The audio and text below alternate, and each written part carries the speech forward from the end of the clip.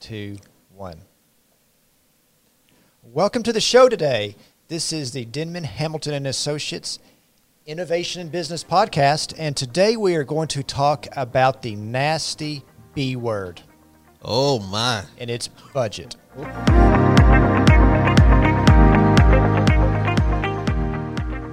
So I think what we need to kick off is to just define what a budget is not. A budget is not a punishment tool given by your CPA. A budget is a guide. It's a pathway. It should be your friend as you walk along the path of running and tracking your businesses. And that's really important because at the end of the day, the owner of the business is really in charge of the budget. Just like they're at home, they're in charge of their personal budget. This is a business budget.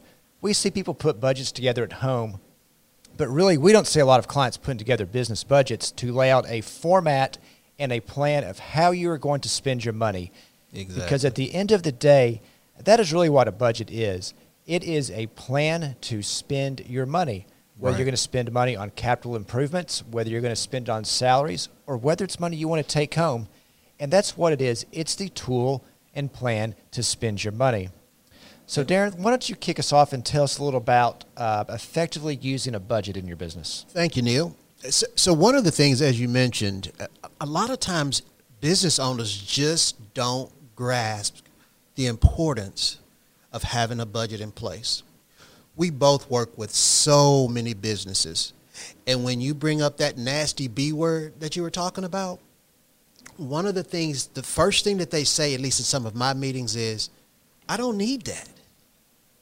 And my question or response back to them is, you can't afford not to have it if you want to be successful. Why do you think they're telling you that they don't have it or don't want it? I think the main reason is they don't understand the importance.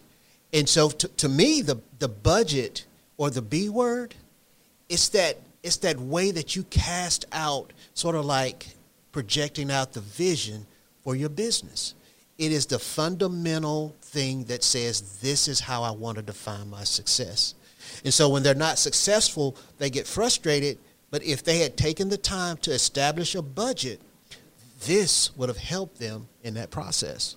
So now I'm excited about, since we've identified what the budget is, you're going to tell us. Let's talk about how do we want to start with it? How do we want to put this together, right? Yes. Because that can sometimes be the $1 million question is how do I put this together? Yes. And I've done this a long time, over 20 years. And a lot of times people come into budget meetings with very unrealistic numbers. Yeah. They're going to say, I'm going to spend no more than $1,000 this year on travel. Yep. Well, okay, that's great. How did you come up with that number? Did anybody ask a question? Mm-hmm. How did you come up with that number?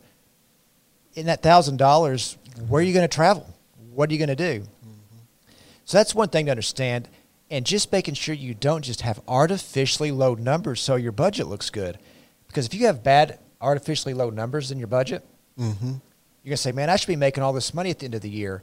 And a lot of times a business owner plans, I'm going to live off that money because that's what's in the budget. Exactly. Well, just because it's in the budget doesn't mean it's what you've actually have, right? Because you've got to be tracking along with the budget. The other thing that's important in putting a budget together is you've got to go back to the old adage, garbage in, garbage out. You've got to have some type of baseline historical point to work off of. We'll go back to that travel number. Say I'm going to spend $1,000 on travel. But if we go back and look at your historical numbers, pull them together, maybe you're spending $6,000, $7,000, $8,000 a year on travel. Right. Well, what makes us think that you're going to go back and truly spend $1,000? Because it seems like you're spending $7,000 or $8,000. We want you to be able to think through that process because you've got to be able to think and go through deductive reasoning and say, does this make sense in the budget? Not something that looks good on paper, not something that my accountant gives me a pat on the back for, but does it make sense as we walk through this process? Does it make my budget and my business run better to have good numbers for me to track against and say, how am I actually doing? Yeah. One of the things that you're saying that I think a lot of people can draw from is the fact that, one, you have to establish that baseline. But in addition to establishing the baseline, you have to set aside a time to evaluate, once the budget is set, you have to set aside time to evaluate the effectiveness of what you planned. That means you have to, one, get your financials done timely.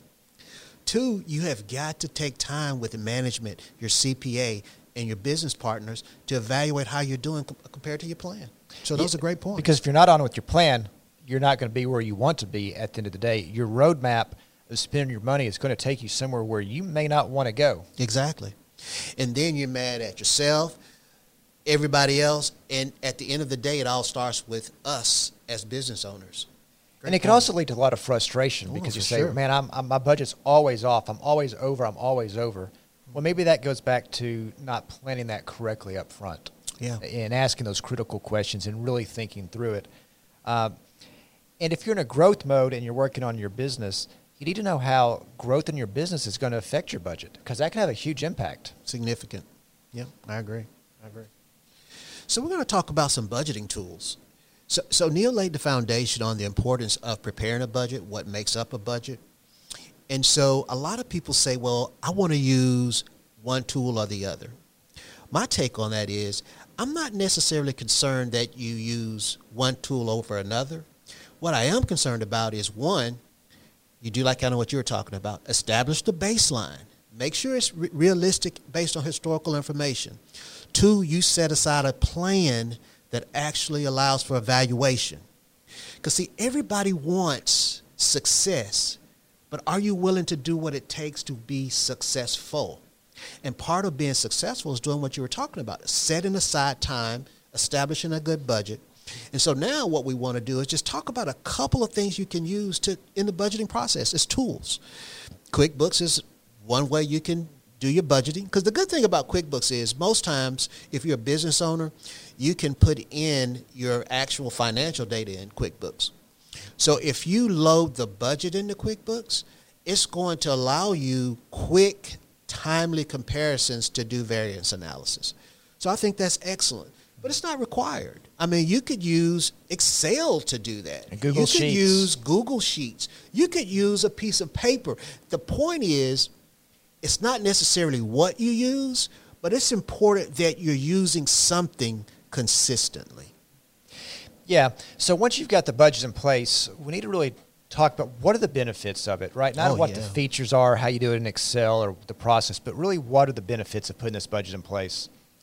One of the first things it's going to do, it's going to let you do a snapshot evaluation of your financial health. Mm-hmm. If I put together my yearly budget to start the year or going into the year, and I'm negative or not where I want to be when the bottom line comes, I've got to figure out how I'm going to make some changes throughout the year. Mm-hmm. Whether I need to drive top-line revenue, whether I need to figure out ways to truly cut expenses.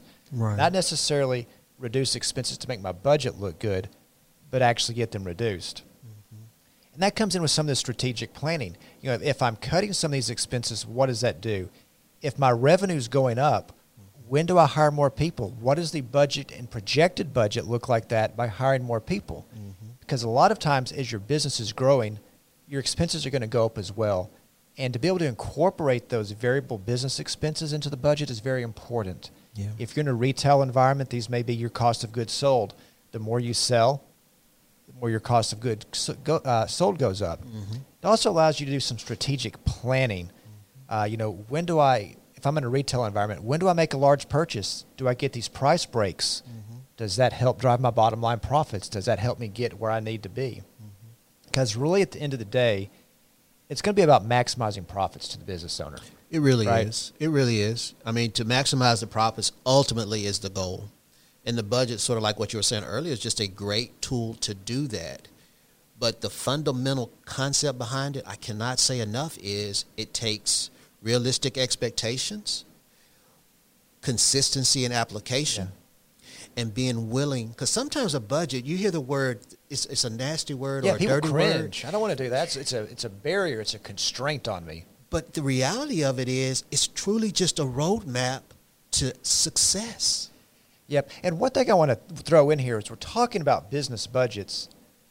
There is a certain segment out there that does a very, very poor job on budgeting, and it's nonprofit organizations.